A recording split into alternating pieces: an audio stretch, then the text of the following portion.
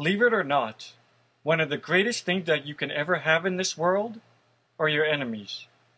Now, I know that sounds a bit funny, but we actually learn more from our enemies than we can learn from our friends.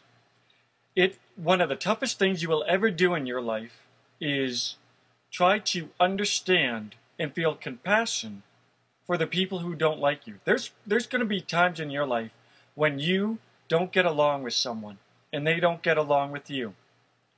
Now, it could be someone at school or a coworker or a neighbor, family member. It could be anybody. Now, you can either do one of two things. You can either not like that person back and just live in a world of negativity where you allow negativity into your body by focusing on the negativity that you feel towards somebody else. Or what you can do is not allow that person's negativity to get to you. And you can try to understand what makes that person who they are. Walk a mile in their shoes. Try to understand their life story. We actually can learn more about ourselves through the people we don't like, and we can learn more about life and the psychology of the human condition and what makes this world and what makes people who they are by actually studying the people who don't like us. You know, the greatest gift in this world is having enemies, because you can actually take the time to, because it's real easy to just hate someone back. But it takes a really strong person, and that strong person can exist within you, to understand your enemies, to feel compassion. If all you do is feel anger back, both of you are just at a stalemate. There's no growth, there's no healing, there's no forgiveness on either's part. You just both live in the mind of darkness. It's like being inside of a cave of darkness and you don't know that there's light. If you go to the front of the cave, there's a big world out there with a big blue sky and lots of green grass, and you're not seeing any of it because you're just stuck in the darkness of a small cave. That's what it's like to be focused on your enemies. Now, it's not easy, because when you're at home thinking about them, you can easily use logic when thinking about the past or the future. But when you go to work the next day or school, or you talk to your neighbor and your neighbor says something that's rude, it's real easy to get caught up in the emotional moment. And this is what life is, people. Life is about emotions. It's about the moment. Our emotions control the moment. We use logic when thinking about the past and the future. And we can picture ourselves in any situation. You could picture yourself skydiving. And, when you're at home thinking about it, you can picture yourself being calm and relaxed. And then when the time comes for you to actually go skydiving, you're actually in the airplane looking out the door and you're freaking out. Because when you're at home, you use logic. You can't remember pain. You can remember stubbing your toe in the past, but you can't make yourself feel that pain again. You can remember that you felt pain. You can remember laughing, but you just can't make yourself laugh.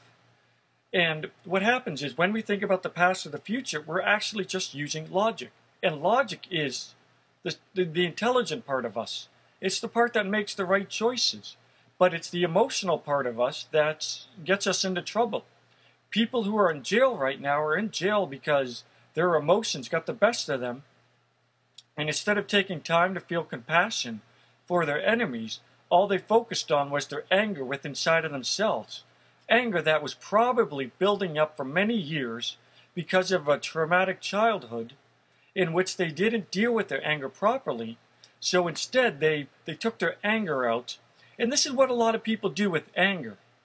They believe that if they can project their anger onto an object or a person and then destroy that object or that person, they will then free themselves of their anger by projecting the negativity in you onto others.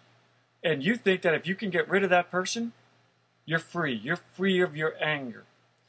And it doesn't work that way.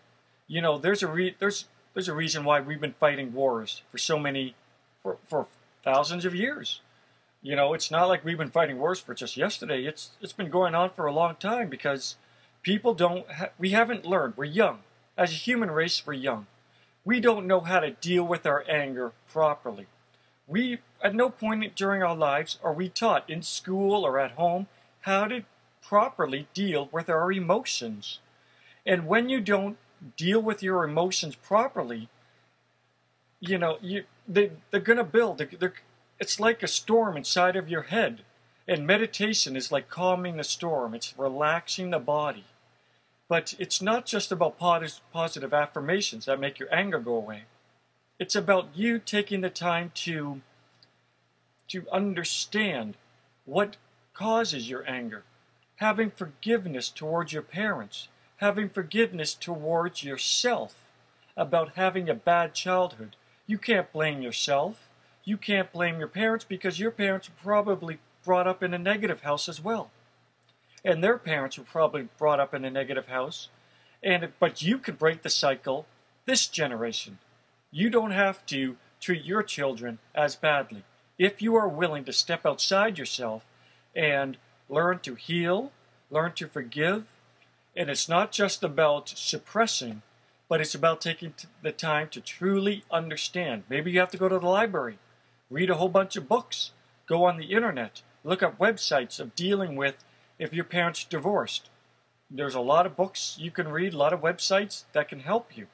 If you grew up in a house with abuse of all different kinds, there are books and websites and a psychiatrist who can help you. And you learn to free yourself through understanding and proper knowledge of what causes your pain that you carry with you today. And it's really easy to hate your enemy, but it takes a strong person to get to know your enemy, to forgive your enemy, to feel compassion and walk a mile in their shoes. And in the process of doing all this, you actually become a better person. You become a stronger person.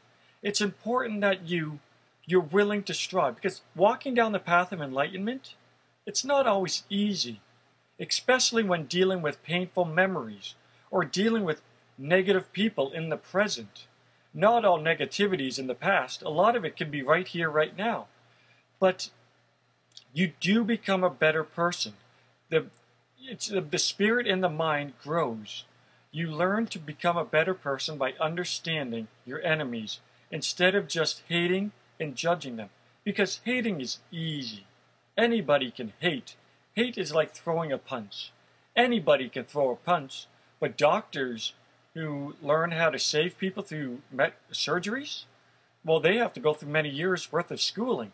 Anybody can throw a punch, but only a select few can perform surgery. Well, anybody can hate, but it takes a special person to learn to feel compassion towards your enemies. And it's not easy.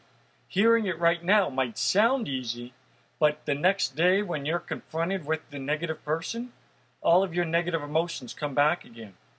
And everything that I just said gets completely forgotten. That's the thing about enlightenment. When you're alone in the process of meditation, everything makes sense. But when you're out there on the road and somebody cuts you off, you're honking the horn and yelling at them. Well, what happened to your enlightenment? Well, that applied when you were calm and relaxed. But this is what makes enlightenment what it is. It's difficult. It's not easy. Nobody said enlightenment is easy. Life is difficult. Life is painful. But you do become a better person. It's important for you to know this. And the journey down the path of enlightenment is a long one, but it's beautiful and you get rewarded for it. So this is things we can work on. It's not easy, but it can be done.